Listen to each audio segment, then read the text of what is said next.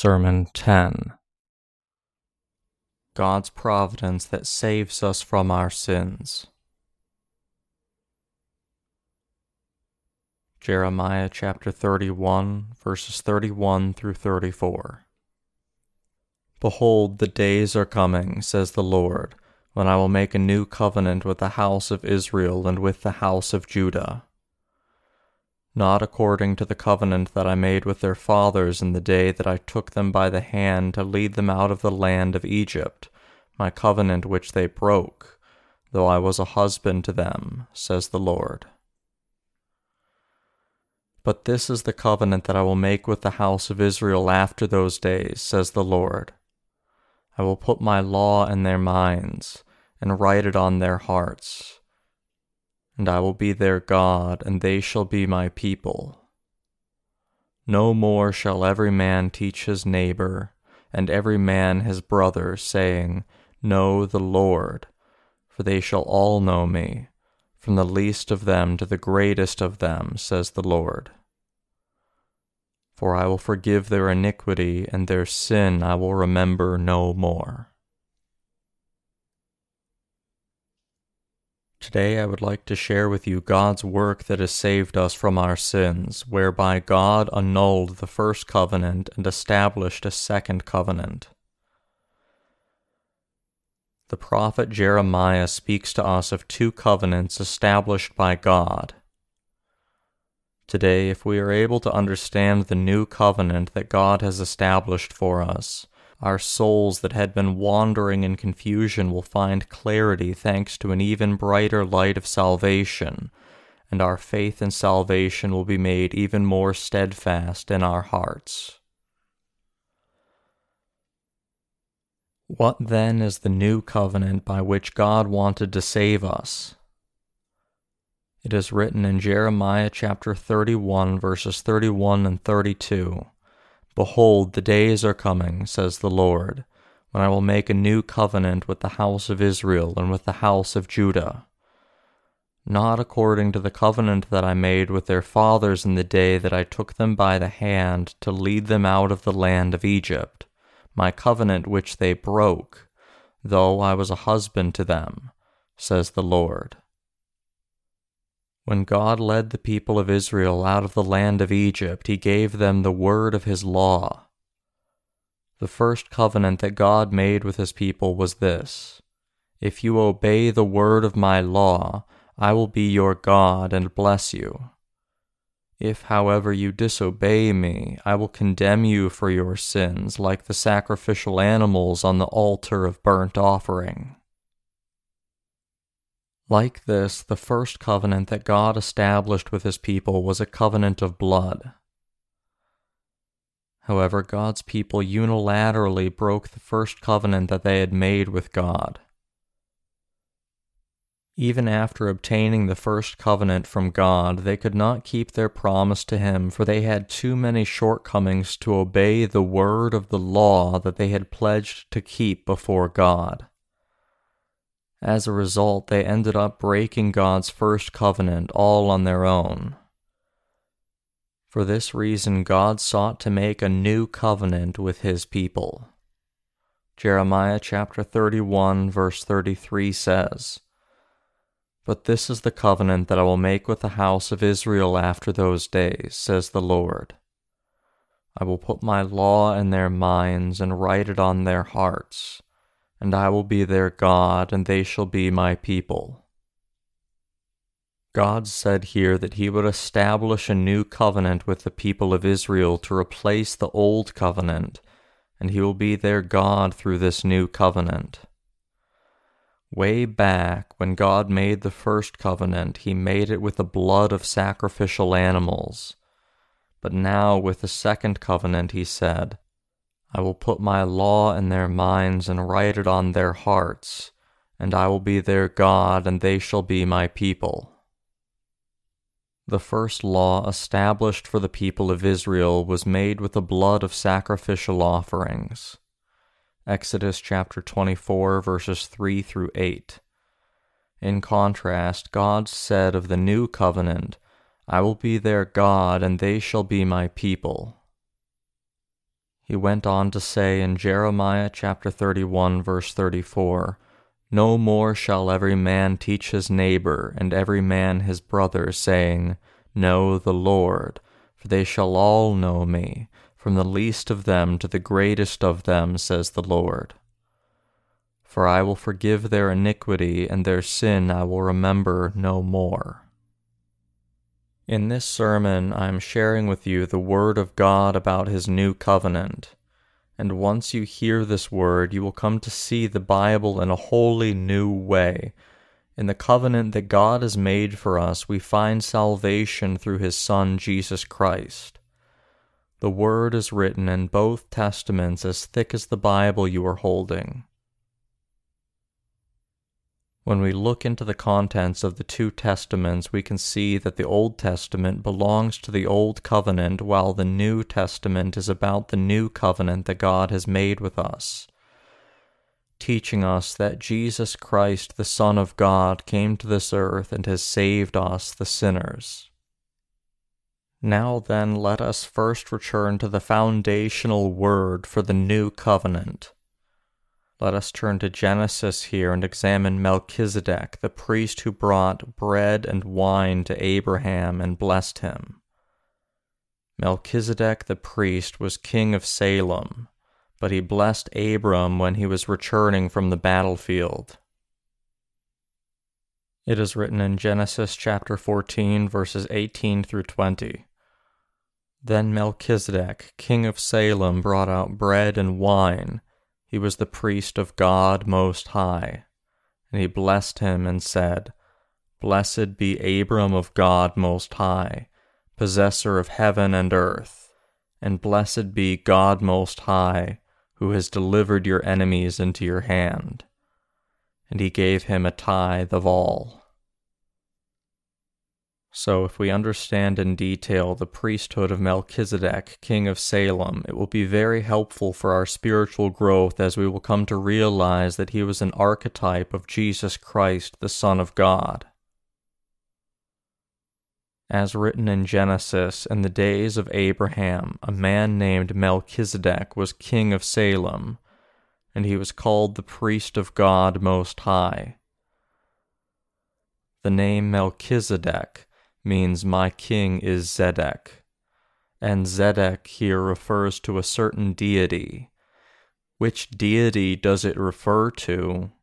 It refers to the Lord God. Let me borrow from biblical scholars to expand on Melchizedek, king of Salem here. The name Melchizedek mentioned in Hebrews chapter 7 verse 2 is interpreted as King of Righteousness or King of Peace. The city named Salem is what later became Jerusalem. Melchizedek, King of Righteousness and Most High Priest, provided bread and wine to Abram's men of arms when they were returning from the valley of Sheva after winning a war. Genesis chapter 14, verses 17 and 18. Melchizedek, King of Righteousness and Most High Priest, provided bread and wine to Abram's men of arms when they were returning from the valley of Sheva after winning a war. Genesis chapter 14, verses 17 and 18. He asked God Most High to bless Abraham. Abraham recognized Melchizedek's priesthood, answered his blessings, and gave him a tithe of the spoils of war. Genesis chapter 14, verses 19 and 20. At this time, Abraham had already recognized that God Most High was the same God who had revealed himself to him, Jehovah in other words. Genesis chapter 14, verse 19. In Psalm chapter 110, verse 4, the king of Judah to rule over Zion is seen as a successor to Melchizedek the priest, and this king is to not only be Zion's ruler, but also its priest at the same time. This status can be understood to a certain extent from the fact that King David served as a priest as well. For reference, see 2 Samuel chapter 6 verses 12 through 19, and 1 Kings chapter 8 verse 14, verses 22 and 23, and verses 54 through 56. Psalm chapter 110 here is quoted and recalled numerous times in the New Testament, particularly in Hebrews. Hebrews chapter 7 is based on Genesis chapter 14 verses 18 through 20. The fact that Abraham recognized Melchizedek's priesthood demonstrates that this priesthood takes precedent over the priesthood of the descendants of Levi. Hebrews chapter 7 verses 4 through 10. Therefore, the messianic ruler mentioned in Psalm chapter 110 is in the priestly order that precedes the Levitical priesthood. That is, it is speaking of Jesus Christ, the everlasting priest according to the order of Melchizedek. Hebrews chapter 7 verses 11 through 19. The account of Melchizedek, king of Salem and a priest, is introduced suddenly in the book of Genesis. And in Hebrews chapter 7 verse 3, Melchizedek is explained as someone without father and without genealogy, having neither beginning of days nor end of life.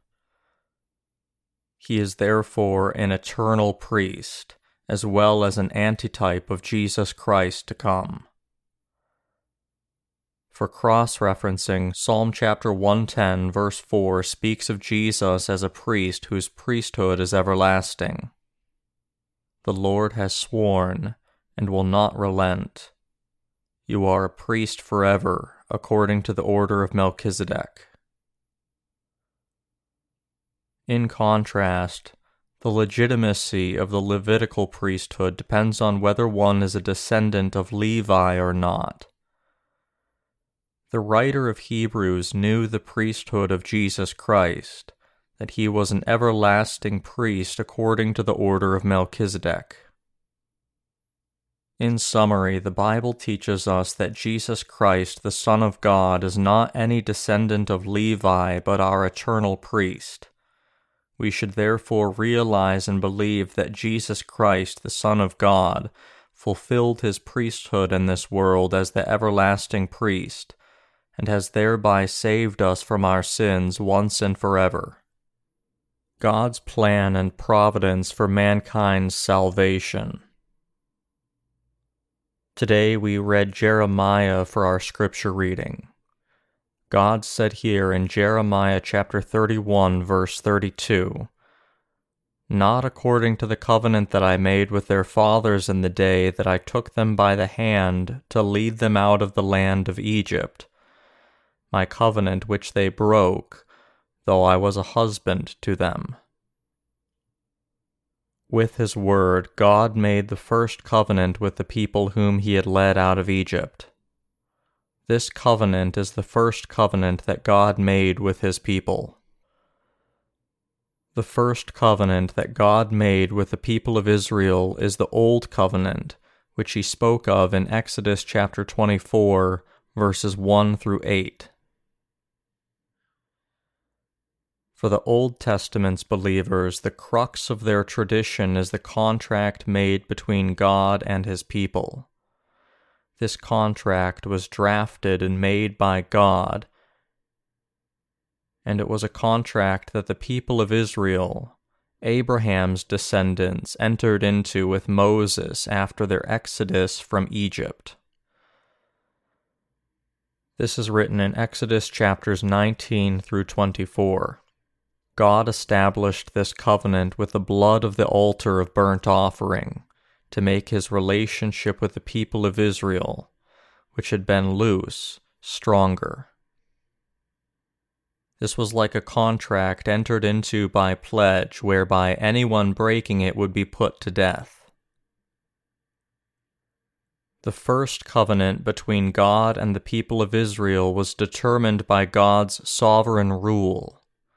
the Lord God commanded Moses, as written in Exodus chapter 24, verses 1 through 8. Now he said to Moses, "Come up to the Lord, you and Aaron, Nadab and Abihu, and 70 of the elders of Israel, and worship from afar. And Moses alone shall come near the Lord, but they shall not come near, nor shall the people go up with them." So Moses came and told the people all the words of the Lord and all the judgments. And all the people answered with one voice and said, "All the words which the Lord has said we will do." And Moses wrote all the words of the Lord. And he rose early in the morning and built an altar at the foot of the mountain, and 12 pillars according to the 12 tribes of Israel. Then he sent young men of the children of Israel who offered burnt offerings and sacrificed peace offerings of oxen to the Lord. And Moses took half the blood and put it in basins, and half the blood he sprinkled on the altar. Then he took the book of the covenant and read in the hearing of the people, and they said, "All that the Lord has said we will do, and be obedient." And Moses took the blood, sprinkled it on the people, and said, "This is the blood of the covenant which the Lord has made with you according to all these words." The covenant that God made authoritatively with the people of Israel is the old covenant that was made with blood. The covenant made with blood here was a promise that if either side did not keep it, a price would be paid, just like the shedding of the blood of sacrificial animals. It is with this sacrificial blood that God made a covenant with the leaders of his people with the blood. This covenant is written in Exodus chapter 19, verses 3 through 8. And Moses went up to God, and the Lord called to him from the mountain, saying, "Thus you shall say to the house of Jacob, and tell the children of Israel, You have seen what I did to the Egyptians, and how I bore you on eagle's wings, and brought you to myself. Now therefore, if you will indeed obey my voice and keep my covenant, then you shall be a special treasure to me above all people, for all the earth is mine. And you shall be to me a kingdom of priests, and a holy nation. These are the words which you shall speak to the children of Israel." So Moses came and called for the elders of the people, and laid before them all these words which the Lord commanded him. Then all the people answered together and said, "All that the Lord has spoken we will do." So Moses brought back the words of the people to the Lord. The covenant was similarly affirmed in Exodus chapter 24, verses 3 through 8 as well. So Moses came and told the people all the words of the Lord and all the judgments, and all the people answered with one voice and said, "All the words which the Lord has said we will do." And Moses wrote all the words of the Lord. And he rose early in the morning and built an altar at the foot of the mountain, and 12 pillars according to the 12 tribes of Israel. Then he sent young men of the children of Israel who offered burnt offerings and sacrificed peace offerings of oxen to the Lord. And Moses took half the blood and put it in basins, and half the blood he sprinkled on the altar. Then he took the book of the covenant and read in the hearing of the people. And they said, "All that the Lord has said we will do, and be obedient." And Moses took the blood, sprinkled it on the people, and said, "This is the blood of the covenant which the Lord has made with you according to all these words." Like this, the covenant made between God and the people of Israel after their exodus from Egypt entailed the establishment of the law of Jehovah. If the people of Israel kept this law of God, He would protect and bless them as their God. But if they disobeyed it, worshipped idols, and broke the covenant, then they would be put to death. This was the covenant that was made between God and the people of Israel. However, the people of Israel ended up breaking this covenant with God all on their own, for they abandoned the Lord God and worshipped pagan idols. This is why God said to the people of Israel, who had broken the promise they made with the old covenant in Exodus chapter 24, that he would make a new covenant with them and be their God. God promised to save his people from their sins with this new covenant, and he said that he would put this promise in their hearts and write it in their minds. They would then become God's people thanks to the new covenant established with his truth. Simply put, God said that his Son Jesus Christ would come to this earth, save them from the sins of the world by being baptized and shedding his blood on the cross, and make them God's people. God was prophesying that he would put his love and his law of salvation in the hearts of those who believe in the baptism that his Son Jesus Christ received from John the Baptist and his blood, write them in their minds and make them his people. This is why God said in Jeremiah chapter 31 verse 34, "No more shall every man teach his neighbor, and every man his brother, saying, Know the Lord, for they all shall know me, from the least of them to the greatest of them, says the Lord.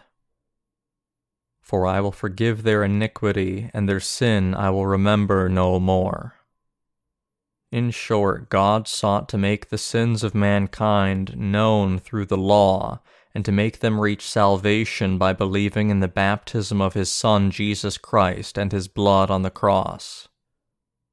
God said to all of us, "Since you were too weak to keep my first covenant and you broke it all on your own, I will give you a new second covenant and save you from the sins of the world and judgment once and for all. This time I will deliver you from all your sins and make you my people by my power of salvation. I will write in your hearts and minds the truth of salvation, the baptism I received and the blood I shed for you, so that you may never again depart from me." In other words, the new second covenant that God made is not the same as the old covenant of the Old Testament. The new covenant instead promises that Jesus Christ, the Son of God, would come to this earth and save us from our sins by being baptized by John the Baptist and shedding his blood, and that God would write this truth of salvation in our hearts and make us his people. I have come to do the will of God. To understand Jesus Christ's priestly ministry according to the order of Melchizedek, let us turn to Hebrews chapter 10, verses 9 and 10. Then he said, "Behold, I have come to do your will, O God." He takes away the first that he may establish the second. By that will we have been sanctified through the offering of the body of Jesus Christ once for all. Here in this passage, the Bible is speaking of the new covenant written in Jeremiah chapter 31. The new covenant is this: Jesus Christ, the Son of God, would come to this earth, accept the sins of this world once and for all by being baptized by John the Baptist, die on the cross, rise from the dead again, and thereby be the Savior of all those who believe in this. The work that Jesus Christ, the Son of God, carried out by being baptized and shedding his blood when he came to this earth is the fulfillment of the Word of God written in Jeremiah chapter 31, verses 33 and 34 in the Old Testament. This means God has cleansed away, once and for all, the sins of everyone who believes in the work of his Son Jesus Christ, who came to this earth by God's new covenant. To be more specific about this priesthood of the Lord according to the order of Melchizedek, It is not by keeping the law that we are made God's people. Instead, it is Jesus Christ, the Son of God, who has saved us from our sins, for he took away the sins of mankind by being baptized by John the Baptist, and was condemned for our sins once and for all by being crucified. The Old Testament speaks of two things. It speaks of our sins through the law of God, and it speaks of the work of the Messiah to come, the Savior of mankind. First, there are two undercurrents in the law of the Old Testament. One undercurrent is about the fear of God, teaching us to fear, revere, and love Him. The other undercurrent is pointing out the sins of mankind with the word of the law. In God's sight, there is no one born on this earth, not even one person who has ever kept the word of the law. There was no one among the people of Israel who ever kept the law of God perfectly, and although Christians these days also try to live according to the will of God, the reality is that there is not a single Christian who has ever kept the word of the law written in the Scripture, either in spirit or deed. So in Romans chapter 3, verses 19 and 20, the Bible explains the law's function clearly. Now we know that whatever the law says, it says to those who are under the law, that every mouth may be stopped, and all the world may become guilty before God.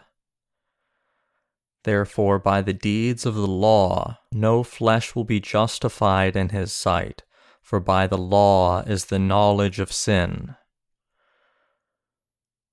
Put differently, the Old Testament enables us to realize and know our sins through the law, teaching us that it is futile for us to try to keep this word of the law. God has given mankind 613 commandments, but there is no one who has ever kept them all except for Jesus, and therefore we need to grasp here that their function is to make us realize our sins. They teach us that since we cannot keep God's law, we are sinners before Him and must therefore be cast into hell according to His justice. We ought to grasp the gravity of the law clearly. God is teaching us that we are incapable of keeping the word of the law that He has commanded us. He is also teaching us that anyone whose heart is guilty of sin will be cast into hell. It is absolutely important for us to understand the function of the law of God. Only then can we avoid the folly of trying to keep His law. Regarding the costs of the sins of mankind, the Bible says that the wages of sin is death. In other words, it is telling us that anyone with any sin must be cast into hell. This is why, under the sacrificial system of the Old Testament, sinners had to pass their sins to a sacrificial animal by laying their hands on its head, draw its blood, put the blood on the horns of the altar of burnt offering, and pour the rest of the blood on the ground. The carcass of the sacrificial animal was then cut into pieces and burnt on the altar of burnt offering as a sacrifice to God. With this, the word of the law is teaching us about our sins and how their price is hell. Realizing that we are destined to hell as long as there is any sin in our hearts, we must grasp and believe that our Savior Jesus Christ, the Son of God, has saved us from the sins of the world by being baptized by John the Baptist and crucified. This is the role that the law plays for us. Another function of the law of God is that it teaches us to fear Him. When we stand before God's law, we realize that He is a holy God. The severity of the law of God teaches us that we must fear Him, revere Him, and love Him for the salvation He has given us. Who is God? He He is the majestic, almighty God who created the universe and all things in it. He is the Lord and King of all things. He is the absolute being who reigns over everything.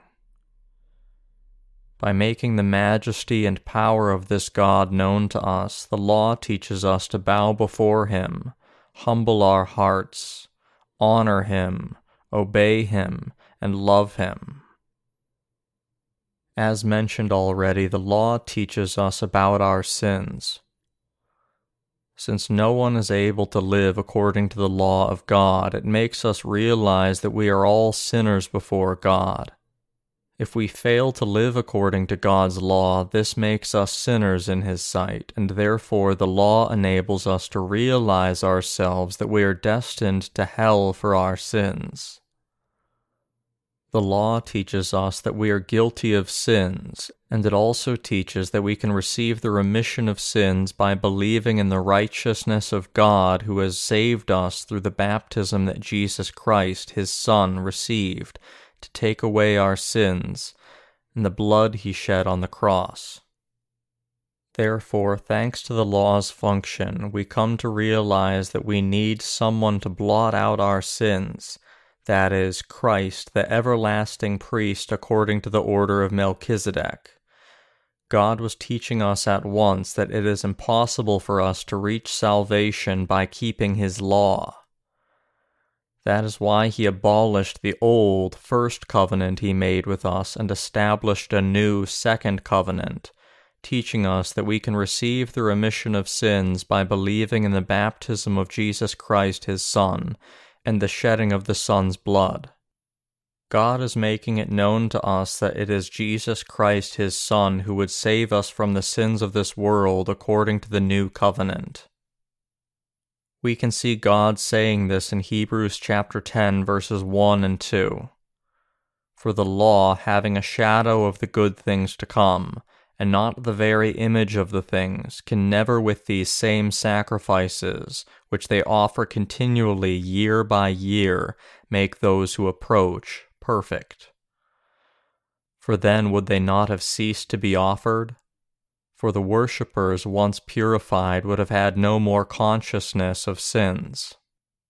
Quoting Psalm chapter 40, verse 6, God is also saying, Therefore, when He came into the world, He said, Sacrifice and offering you did not desire, but a body you have prepared for me.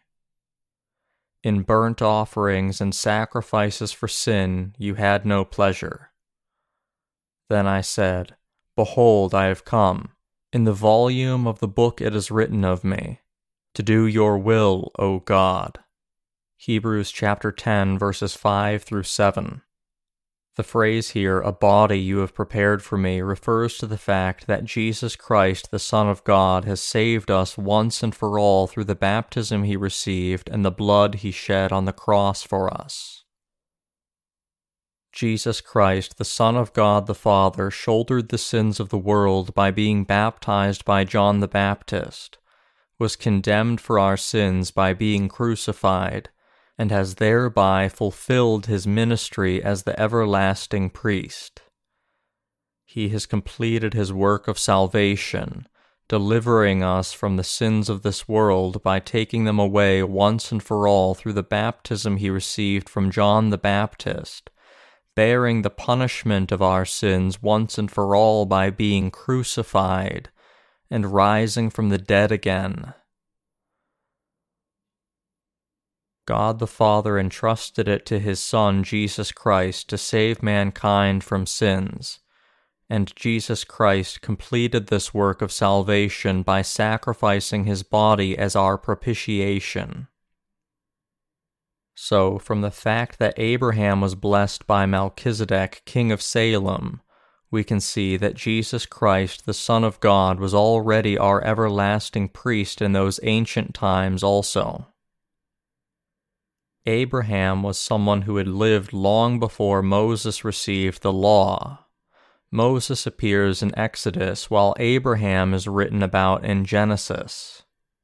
So, spiritually speaking, the account of Abraham being blessed by Melchizedek shows us that God the Father planned, even before the foundation of the world, to save us from our sins through his Son. Ancient agricultural societies were organized by tribes, and warfare was rampant between different tribes. At the time, Abraham's nephew Lot had left him and was living in the land of Sodom. A war broke out between Sodom and several allied tribes, and the king of Sodom ended up losing this war.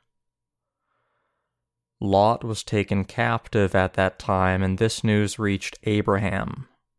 So Abraham armed his servants who were born and trained in his household, took them into the battlefield, won the battle, and brought back his nephew Lot.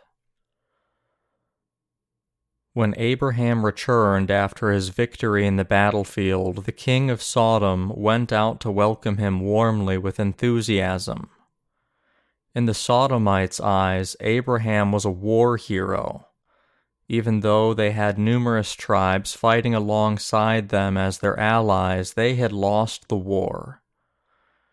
In contrast, Abraham fought against several tribes with just his own servants and still won. So the king of Sodom went out to welcome Abraham back, and he suggested to him how to divide up the spoils of war. Abraham then said to him, "Take the spoils of war, except for the share that should go to my men who went into the battlefield. I will take the people whom I rescued. You take the goods." Something else happened at this time. Melchizedek the priest, king of Salem, brought bread and wine to Abraham and blessed him when he was returning from the battlefield. Melchizedek was a priest before God. He met Abram on his way back from the victory in the battlefield and blessed him, saying, "Possessor of heaven and earth, God Most High, thank you for blessing Abram. Blessed be God Most High, who has delivered your enemies into your hand." Abram then gave to Melchizedek a tithe of his gains from the war. This account tells us that now in this age also salvation is not reached by keeping the law, and only those who believe that Jesus Christ, the everlasting priest of mankind, is their Savior, can possess the same faith as Abraham and be blessed by God. Abraham recognized the priesthood of Melchizedek. This means Melchizedek had been a priest long before the high priests from the house of Aaron in the Old Testament. Here it is important for us to realize that Melchizedek the priest was an antitype of Jesus Christ, the Son of God. Jesus Christ, the Son of God, came to this earth as the everlasting priest according to the order of Melchizedek. He has saved mankind from sins with the baptism he received from John the Baptist and the blood he shed on the cross. And he is the Savior of all those who believe in this truth.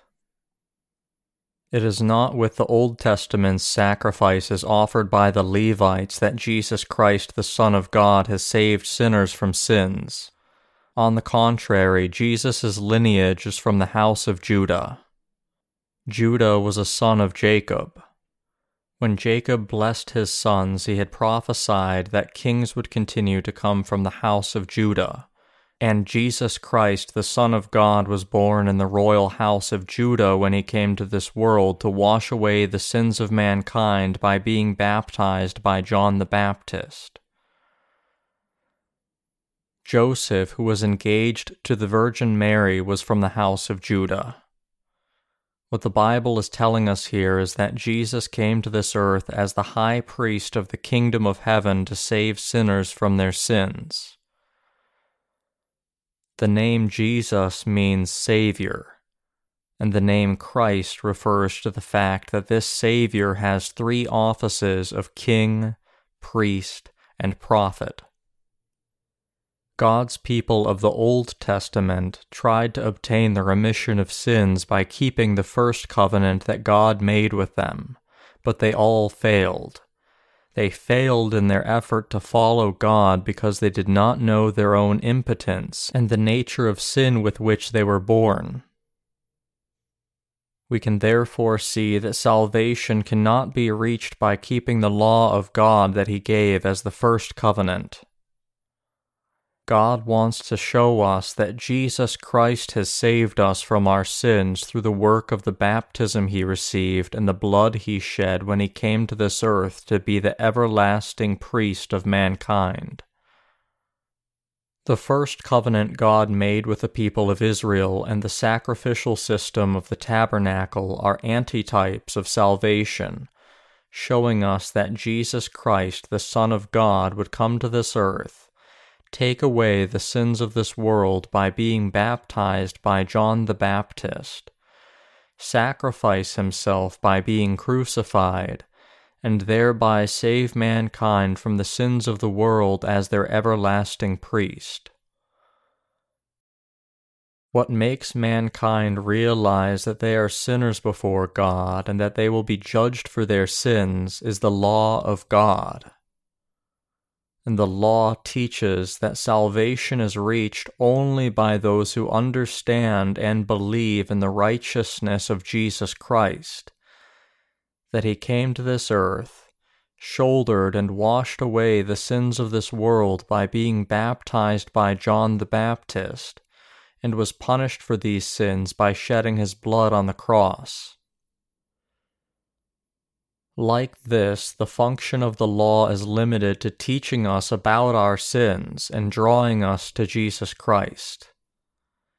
Every aspect of the sacrificial system of the Old Testament shows us that Jesus Christ, the Son of God, was baptized when He came to this earth to take away our sins, and that He was crucified while shouldering the sins of this world to be condemned for our sins. The Old Testament's account of Melchizedek, king of Salem, also shows us that Jesus Christ, the Son of God, would, as the everlasting priest, according to the order of Melchizedek, save us by taking away the sins of the entire human race through the baptism He received from John the Baptist, and bearing the condemnation of our sins once and for all by being crucified. The name Melchizedek means King of Righteousness. It means the King of Righteousness who did the righteous work. Christians call Jesus the King of Righteousness and King of Love. Why? It is because Jesus came to this earth as the everlasting priest according to the order of Melchizedek, and He has forever saved from sins those who believe in the baptism He received from John the Baptist and the blood He shed on the cross. Melchizedek was truly King of Salem, and he was truly the shadow of Jesus, the everlasting priest recognized by God the Father. God approved the work of Melchizedek the priest in the Old Testament. Abraham recognized the priesthood of Melchizedek, who blessed him. He foresaw by faith that Jesus Christ, the Son of God, would come to this earth as the everlasting priest to save His people from their sins. That is why Abraham was made the father of faith for us, the believers, the people of God. In the age of the New Testament, Jesus Christ, the Son of God, bore our sins and their punishment in our place by being baptized by John the Baptist at the age of 30 and giving up His body on the cross, thus becoming our Savior. He has saved those who believe in this truth of God from their sins forever. Jesus Christ came looking for us living on this earth to fulfill His everlasting priesthood. Raised to be our eternal priest according to the order of Melchizedek, Jesus Christ, the Son of God, accepted the sins of this world on his body once and for all by being baptized by John the Baptist in obedience to the will of God the Father, suffered the punishment of our sins with his body in our place by being crucified, and has thereby saved us as our everlasting propitiation for sins. Therefore, it is not by keeping the law which belongs to the first covenant God gave us that we are saved from our sins. It is only through the truth of the new covenant that God the Father grants salvation to those who believe in the work of Jesus Christ. Jesus Christ is our eternal priest. We must realize that salvation is reached by believing that Jesus Christ has delivered us from the sins of the world as our everlasting priest. The function of the law is only to raise the fear of God, enable us to realize and recognize our sins, and prompt us to turn to Jesus Christ to be saved by faith. God the Father is therefore saying to us that the remission of sins is now received by faith, thanks to the work of the baptism that his Son Jesus Christ received and the blood he shed for us. With the new covenant, God sent Jesus Christ to us, and Jesus Christ has saved us from our sins once and for all through the baptism he received from John the Baptist and his blood on the cross. God promised us salvation, and he has also fulfilled it. Today, Christians who believe in the Nicene Creed are trying hard to keep the law of God in their lives. When they fail to do so, they offer prayers of repentance, and they try to sanctify themselves. But they need to realize that such efforts are ultimately in vain. They must grasp that human beings are incapable of living according to the law, the first covenant established by God. The law only teaches us what is right and what constitutes a sin, and it guides us into the new covenant that God has given us, that is, into the baptism and blood of Jesus Christ our Savior. When we look at the 10 Commandments that God established with the first covenant, we can see our spiritual condition. One of the 10 Commandments says, "You shall have no other gods before me." This is only right. Another commandment says, "You shall not serve idols." This is also entirely right, since we should not worship any idols before God. And the list goes on. You shall not take the name of God in vain. You shall keep the Sabbath day holy. You shall honor your father and mother. You shall not murder. You shall not commit adultery. You shall not steal. You shall not covet anything that is your neighbor's. All these commandments are only proper.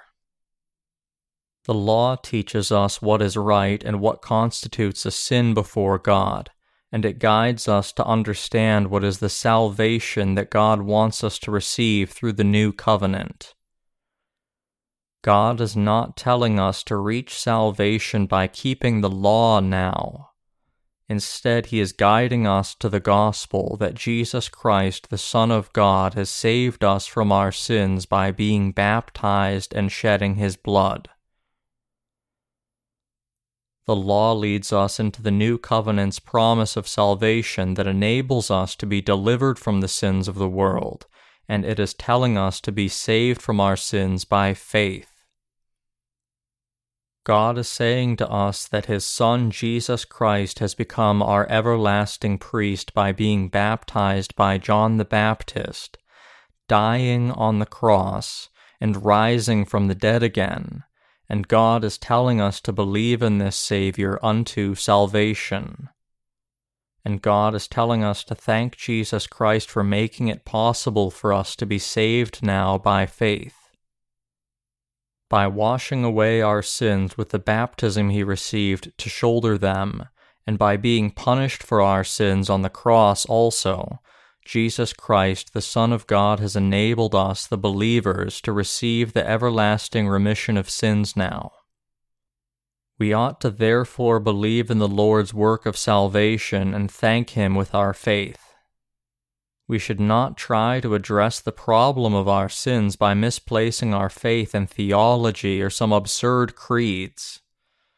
The remission of sins is received into our hearts only by believing in the baptism that Jesus Christ, our everlasting priest, received from John the Baptist and the blood of sacrifice He shed on the cross for our sins. None other than this is the righteousness of God that the Bible speaks of. We ought to receive the remission of sins into our hearts by placing our faith in the word of the new covenant that God has given us. Since Jesus Christ, the Son of God, is our everlasting priest according to the order of Melchizedek, we are to be saved from the sins of this world once and for all by believing in the work of our Lord Jesus Christ. However, Christians who do not understand this are living a legalistic life of religion, thinking mistakenly that their faith in Jesus is proper and they have been saved. In their minds, they think that it is only through the work of crucifixion that Jesus has saved them from all the sins they commit in this world. They are now living as sinners who belong to the law, for their faith is placed in the first covenant. Why have they been deceived to believe like this? It is because they believe in the Nicene Creed that an emperor of ancient Rome made for his own political purposes.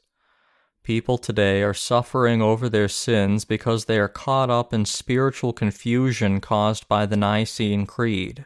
What we must all realize clearly, however, is that through the first covenant that God made with the people of Israel, that is, through any legalistic faith that relies on our own acts, we can never be freed from our sins. We can escape from our sins only by reaching salvation through Jesus Christ, which is the new second covenant God has established for us. That is, by believing that Jesus has saved us from the sins of the world with His baptism and the blood He shed on the cross. We must first realize that Jesus Christ, the Son of God, took away all our sins once and for all by being baptized by John the Baptist, and then believe that He was condemned for our sins in our place by being crucified and has thus become our everlasting priest. That is how we must reach our salvation. Jesus Christ came to this earth as the everlasting high priest according to the order of Melchizedek, and we must now be saved from all our sins by believing in His work of salvation.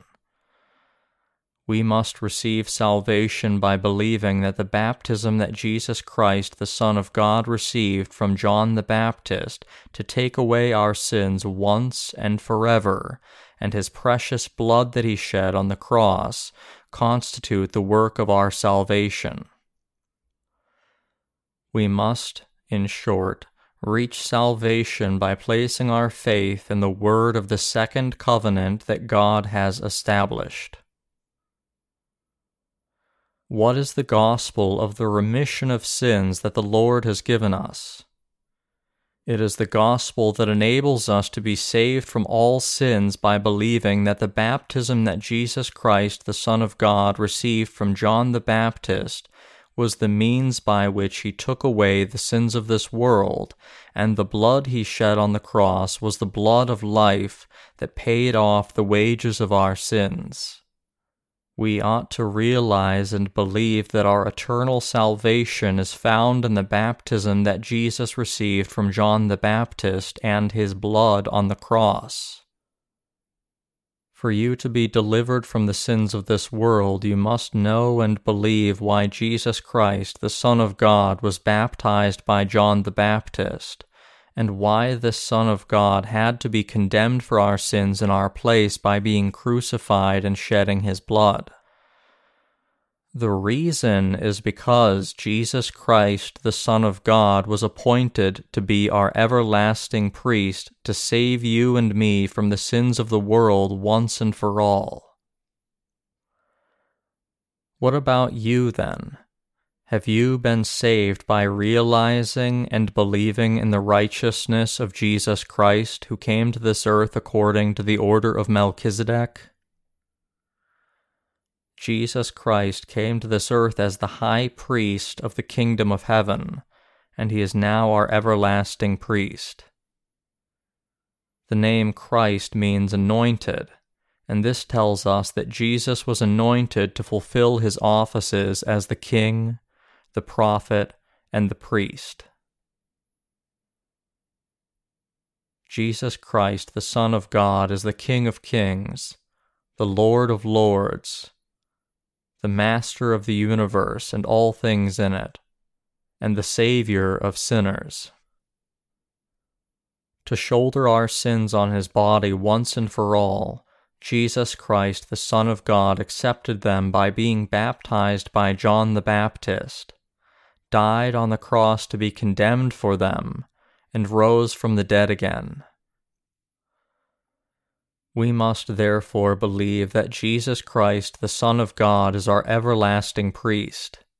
He is the eternal Savior of his believers, for he offered his body to God the Father as the propitiation for our sins. With the baptism he received from John the Baptist and his blood on the cross, Jesus has saved us and washed us from our sins once and for all. Jesus Christ, the Son of God, is the everlasting priest for all of us who believe, for he took away our sins by being baptized by John the Baptist and shedding his blood. By offering his body to God the Father as our everlasting propitiation for sins, Jesus Christ has given salvation to whoever believes in the baptism he received from John the Baptist and his blood. Jesus Christ, the Son of God, in short, has made all those who believe in his baptism and blood into God's children forever and perfectly. Do you now understand what this means? Using the account of Melchizedek, I have been explaining to you how Jesus Christ has become our everlasting priest. I understand that this is all quite unfamiliar to you, as today is the first day that I am addressing it. However, when we take a closer look, we can see that Melchizedek the priest, who brought bread and wine to Abraham our father of faith and blessed him, was a shadow of Jesus Christ.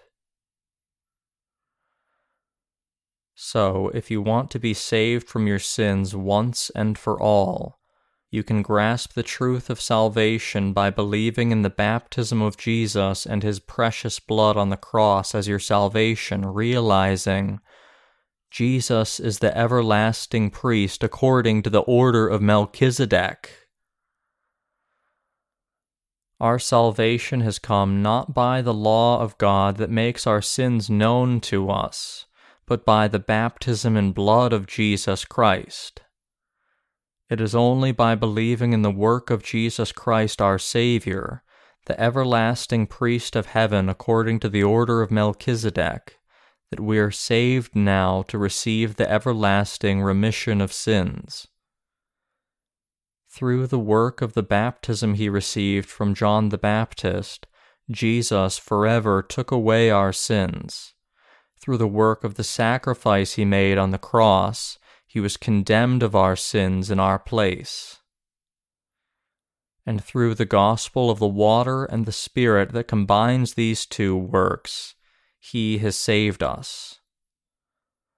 From the account of Melchizedek, we can now reach a deeper understanding of how Jesus Christ has become our Savior by offering himself as a sacrifice in what way.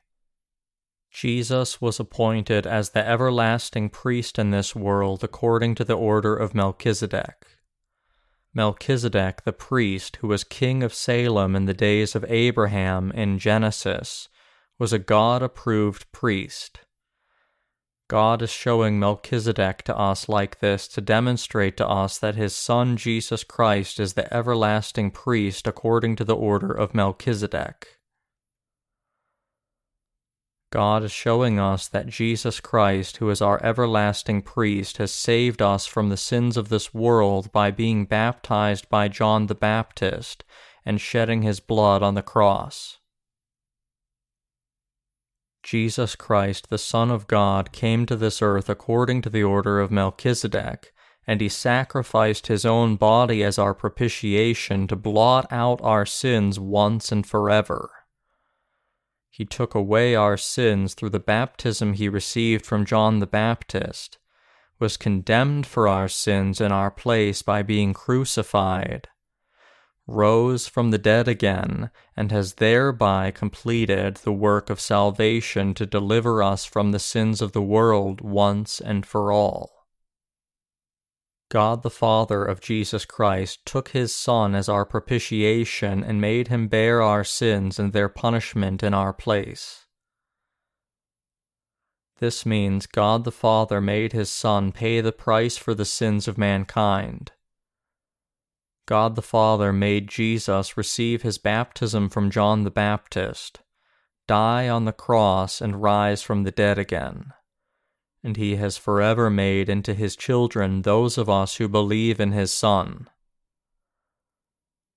God is saying that he has given the everlasting remission of sins to mankind, so that those who believe in the baptism of his Son Jesus Christ and his sacrificial blood would never again turn into sinners. When you read the epistle to the Hebrews, you will see the true words saying that God has saved us from our sins by raising another priest who did not belong to the Levites. Melchizedek was raised by God to be a priest in the days of Abram, and according to the order of this priest, God took his Son to be the everlasting priest of mankind, and made him blot out the sins of this world. Ever since Jesus Christ came to this earth, God has accepted whoever believes in this perfect work of salvation as one of his people. Regarding this, the Lord is saying, I have saved my people from the sins of the world once and for all by offering an everlasting sacrifice. I will explain more about the ministry of Melchizedek in greater detail, step by step. One thing clear is that Jesus Christ, the Son of God, came to this world as the everlasting priest in succession to the order of Melchizedek, king of Salem, and he has saved you and me from the sins of the world. Jesus did not inherit his office as the high priest through the lineage of Levi. He has saved us by coming to this earth according to the order of Melchizedek the priest instead, king of Salem, who blessed Abraham with bread and wine in the Old Testament. Jesus Christ is divine, co-equal to God the Father. However, to save his people from their sins, he came as the everlasting priest according to the order of Melchizedek. He took away the sins of this world by being baptized by John the Baptist, the greatest of all those born of women. Matthew chapter 11, verse 11. He was crucified to death. He rose from the dead again, and he has thereby become the everlasting priest for those of us who now believe. God is teaching us about the eternal priesthood of Jesus Christ. The Levitical priests raised by God in the age of the Old Testament could not end their people's sins no matter how many sacrifices they offered. Since Aaron the priest and his descendants could not live forever, new priests had to be raised continuously. Even though those who sinned in the age of the Old Testament brought sacrificial animals to the priests and offered them repeatedly day after day, there was no sacrifice that could end their sins completely. During the age of the Old Testament, priests were raised from the Levites, but the sacrifices offered through these priests could not end the sins that were in the human heart. So, because the sacrificial system of the Old Testament could not address the problem of sins permanently, the triune God made a new covenant for human beings, who were made in the likeness of His image, and He promised, even before the foundation of the world, to send the Savior to this world. Having completed this salvation, God is now waiting for us silently. God the Father has now sanctified and saved us from the sins of the world by making His Son Jesus Christ fulfill His everlasting priesthood according to the order of Melchizedek from the age of the Old Testament. The remission of our sins was planned in Jesus Christ, the Son of God, before our creation. Ephesians chapter 1 verse 4 says that God chose us in Him before the foundation of the world. Indeed, even before the triune God created the universe and all things in it, He planned to save us by raising His Son Jesus Christ as our everlasting priest. However, people do not understand when they are told about the work of the baptism that Jesus received from John the Baptist and of his blood. So through the priesthood of Melchizedek in the days of Abraham, God is saying that He prepared our salvation long ago.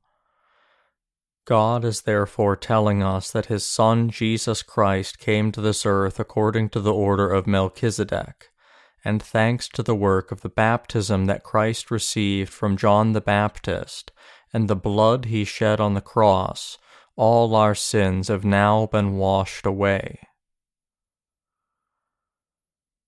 Once we realize that God the Father prepared the remission of our sins in advance, even before the foundation of the world, to be fulfilled through Jesus Christ's work of salvation, it is much easier for us to understand our salvation. We need to grasp here that the account of Melchizedek the priest blessing Abraham is very much relevant to us now.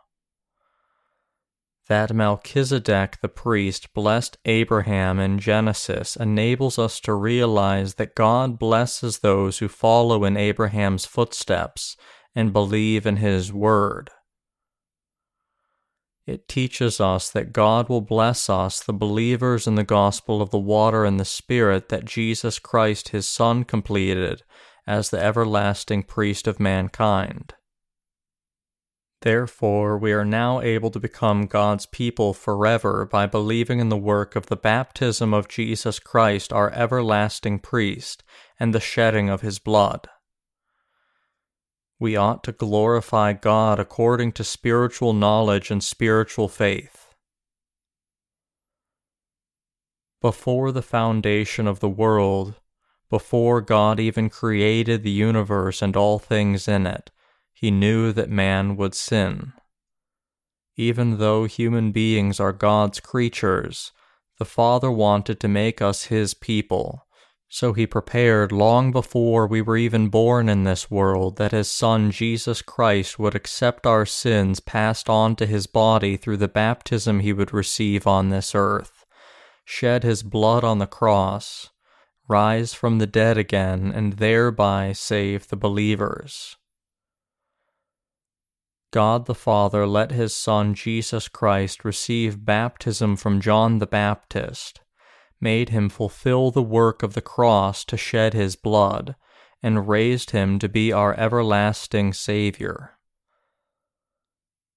Like this, God made His Son sacrifice Himself as our propitiation to wash away the sins of mankind with His baptism and the shedding of His blood.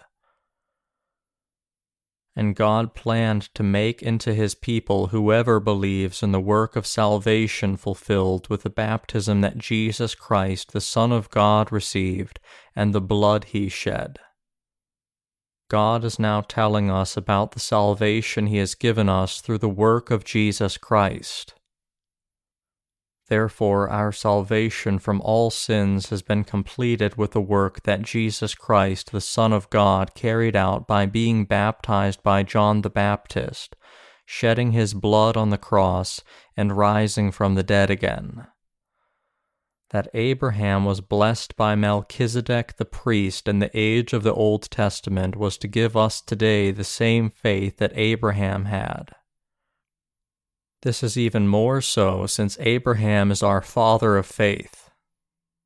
How then can we attain the same faith as Abraham's and receive the same blessings as his? We receive the blessings of the remission of sins into our hearts when we believe in the work of the baptism that Jesus Christ, the Son of God, received and the blood he shed on the cross. By believing in the work of salvation that Jesus Christ, the Son of God, carried out when he came to this earth, that is, by believing in the saving work of the baptism he received from John the Baptist and the shedding of his blood, we are now able to be saved from the sins of this world once and for all by faith. God the Father is telling us that he has been waiting for us, having prepared this work of salvation in his Son Jesus Christ long ago. Melchizedek the priest whom we are studying today was shown to us as a model, to teach us that God the Father would send his Son Jesus Christ to this earth as the everlasting priest and bless all those who believe in his work.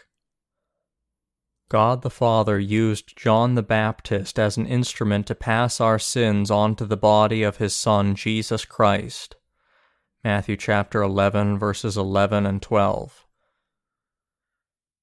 He has saved us, the believers, from our sins by making his Son receive baptism and shed his blood on the cross. Therefore, it is now by believing in the baptism Jesus Christ received from John the Baptist and his blood on the cross that we receive the remission of sins into our hearts.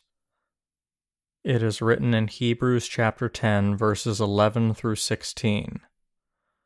And every priest stands ministering daily and offering repeatedly the same sacrifices, which can never take away sins.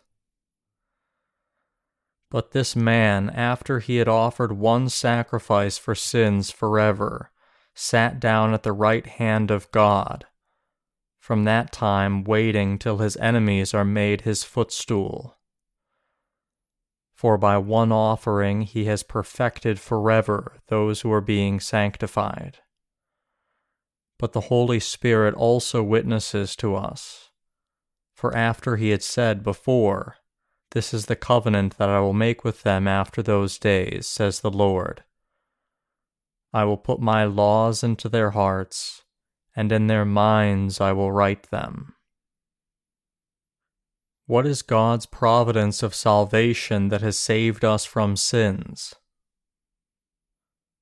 The providence of salvation is none other than this. God the Father made his Son Jesus Christ pay off the wages of our sins once and for all by being baptized by John the Baptist and shedding his blood on the cross. And God has bestowed us with his blessings and grace so that anyone can be saved and become his child through faith in the baptism and blood of Jesus Christ his Son. Instead of demanding that we pay the wages of our sins, God the Father planned before the foundation of the world to save us by letting his Son Jesus Christ take away the sins of this world by being baptized by John the Baptist and bear the punishment and condemnation of all our sins by being crucified and shedding his blood of life. This is the providence of salvation that God has prepared for us. And we are to be saved from all our sins by placing our faith in the baptism of Jesus Christ, his death on the cross, and his resurrection. This is the providence of salvation from the new covenant that God has established for us. It is written, "I will put my laws into their hearts." Hebrews chapter 10, verse 16. because we believe with our hearts that Jesus shouldered our sins by being baptized by John the Baptist and shedding his blood on the cross, and because we believe in this Lord as our Savior, he has engraved his salvation in our hearts. In contrast to the age of the Old Testament, when the word of the law was engraved into 2 stone tablets, now in this present age, God the Father has engraved salvation and the remission of sins into the hearts of those who believe in his Son, Jesus Christ's law of love that has saved us from the sins of the world. That is, those who believe in the word of the baptism that Jesus received from John the Baptist, the shedding of his blood, and his resurrection. God has enabled us to have the faith that Jesus Christ, his Son, took away the sins of this world once and for all by being baptized and was punished for all our sins in our place by shedding his blood on the cross.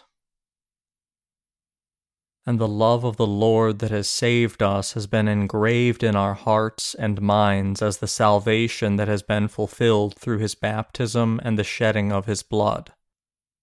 Jesus Christ, the Son of God, is the Lord who has saved you and me now from the sins of the world once and for all through his baptism and blood. Jesus is your God of salvation and mine, and he is also our King.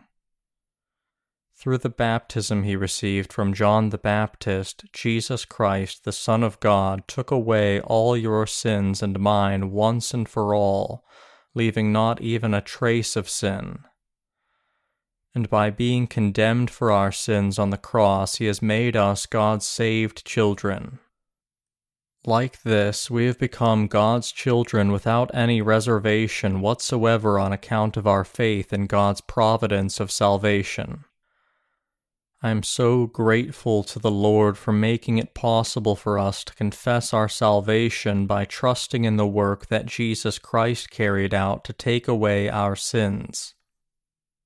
God has engraved our hearts with faith in his work of baptism, the precious blood he shed to death, and his resurrection. That is why we say that Jesus is the King of love, singing, "The King of love my shepherd is, whose goodness faileth never." For us the believers, Jesus Christ is the eternal Savior and the King of love. It is written in Hebrews chapter 10, verses 17 and 18. Then he adds, "Their sins and their lawless deeds I will remember no more. Now where there is remission of these, there is no longer an offering for sin." Here in Hebrews chapter 10, God is writing in our hearts that Jesus Christ, coming to this earth according to the order of Melchizedek, has saved us from the sins of the world by being baptized by John the Baptist and shedding his blood. Do you not understand what this means? In this age and time, we can reach salvation quite easily if only we believe in Jesus' work of salvation, that he has saved us from the sins of the world through his baptism and the shedding of his blood. While I try my best when preaching the Word of God, I am not an eloquent speaker. Some people are such smooth talkers that they can make even lies sound true, but I am not such a great speaker. However, I have so much to say to you because the Word of God is true. I am testifying to you the providence of salvation that God has given to mankind, for I believe in the word of both testaments of the Bible. It is because the word of Scripture is the truth and salvation. We have been saved by faith now, all thanks to the work of the baptism that Jesus received from John the Baptist and his blood. This faith is what I want to testify. Some preachers may open the Bible and preach about all kinds of different things, but I am not good at this. I can, however, preach everything about the salvation that the Lord has fulfilled with the baptism he received and the blood he shed for us, and explain it to you exactly as it is. Hebrews chapter 10 verse 18 says, "Now where there is remission of these, Jesus Christ, the Son of God, who came to this earth as the high priest, according to the order of Melchizedek, has brought true salvation to us now. He accepted our sins on his body by being baptized by John the Baptist, was punished for our sins, and died in our place, and rose from the dead again. And he is saying to us, 'Your sins and your lawless deeds I will remember no more, for I have remitted them away.' It is written, 'Now where there is remission of these, there is no longer an offering for sin.' Hebrews chapter 10 verse 18. Jesus Christ, the Son of God, took away the sins of this world by being baptized by John the Baptist on this earth, and was condemned for our sins on the cross in our place, so that there may be no more offering for our sins. This is why Jesus has saved us from all our sins. He was baptized by John the Baptist and shed his blood on the cross so that we may never again worry about being condemned and cast into hell for our sins. However, we do need to confess our sins even after reaching salvation, even after receiving the remission of sins into our hearts, and even after becoming God's people. We still sin and commit many wrongdoings habitually, for our old sinful nature remains with us.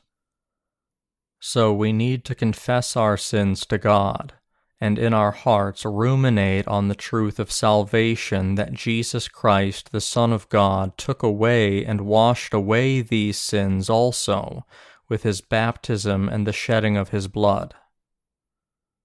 The Bible says in 1 John chapter 1 verse 9, "If we confess our sins, he is faithful and just to forgive us our sins and to cleanse us from all unrighteousness." Jesus has blotted out all our sins once and for all, and so if we find ourselves sinning in our lives in this world, we should confess to God and pray, "Lord, I have sinned like this. Even though I should be condemned for my sins, you were punished for them in my place by being baptized by John the Baptist and crucified. I believe in this, Lord. Thank you. I will try harder not to commit such sins." When we confess our sins to the Lord and look upon the salvation that he has brought to us by the water and the Spirit, he will free us from our guilty feelings and dark emotions weighing us down. Thanks to the baptism that the Lord received from John the Baptist and the blood he shed in our place, we can keep our hearts always clean. This is possible because Jesus has already blotted out our sins long ago. The Word of God written in the Bible cannot be understood by anyone who has not been born again. So only those who believe in the baptism that Jesus Christ, the Son of God, received from John the Baptist and his blood can understand this word of salvation and bear its witness also. If, after being saved from our sins, we do something wrong to one another, we should admit our wrongdoings and apologize, saying, "I've made a mistake. I'm sorry." This is how our harmony is ensured. Imagine one of us causing a great deal of harm to another saint and then saying, "Since I have received the remission of sins, I don't need to apologize to you." Someone like this still has not met Jesus Christ, who has fulfilled his priesthood according to the order of Melchizedek to take away our sins and wash them away. We ought to admit to one another our wrongdoings and ask for forgiveness. We are only human. We are not God. While God said that He will remember our sins no more, harmony cannot be achieved among us if we do not apologize to each other for our wrongdoings on this earth. God has admonished us against this. I will address this issue on another occasion separately when I speak about everyday life issues later. Today, the focus of my sermon is on our salvation. Jesus Christ, who came to this earth according to the order of Melchizedek, has saved us, the believers, from all our sins through the baptism He received and the blood He shed. It is not by keeping the law that we reach salvation. We are saved by believing instead in the righteous work that Jesus Christ carried out for us, the work of salvation that has solved away our sins. Such faith is the very faith that saves us from all our sins, one that is placed in the baptism and blood of Jesus Christ, the Son of God, who came to this earth according to the order of Melchizedek. Now then, we can summarize our faith of salvation as the following. Our Savior is Jesus Christ. The name Jesus means He who will save His people from their sins, while the name Christ means that Jesus came with 3 offices and has saved us from the sins of the world. Because many people still have not been saved from their sins, they do not know that Melchizedek was an antitype of Jesus Christ. The name Christ means anointed in the original text. Many Christians can't answer when asked, how was Jesus anointed? Jesus was anointed because He is the King of Kings. In the age of the Old Testament, kings were anointed when they ascended to the throne. High priests were also anointed. Their appointment began with anointing, which conferred them with priesthood.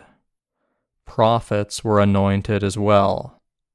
For instance, when the time came for God to take away Elijah, He said to him, "And Elisha the son of Shaphat, of Abel-Meholah, you shall anoint as prophet in your place." 1 Kings chapter 19, verse 16. So Elijah anointed Elisha and appointed him to priesthood.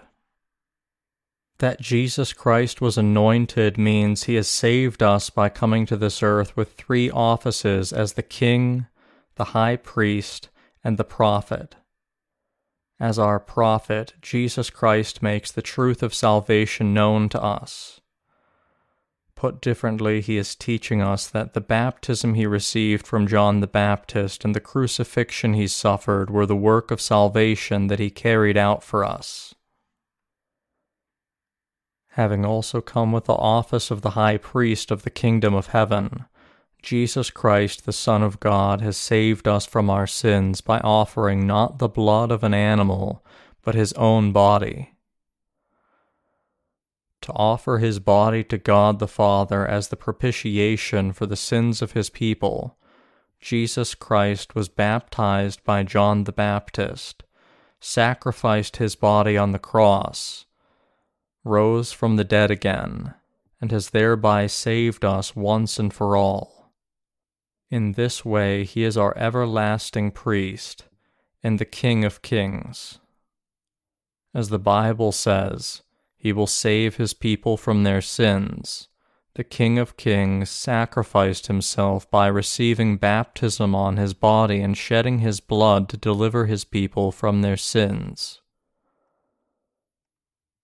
This is why we say Jesus Christ is our King of love. He is not only our King, but the King of true love and the Savior. He is our true King who has saved us from our sins. That He is our King does not mean that He rules over His people tyrannically with an iron fist. If Jesus has saved us by being baptized and shedding His blood, It can only mean that he is the King of true love.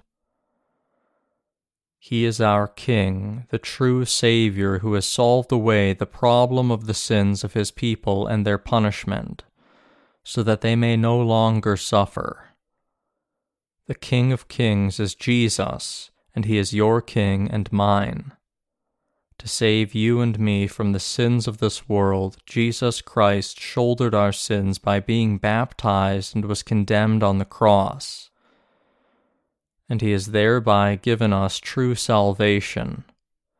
He is indeed the King of true love for us, and he will take care of us forever. Hallelujah.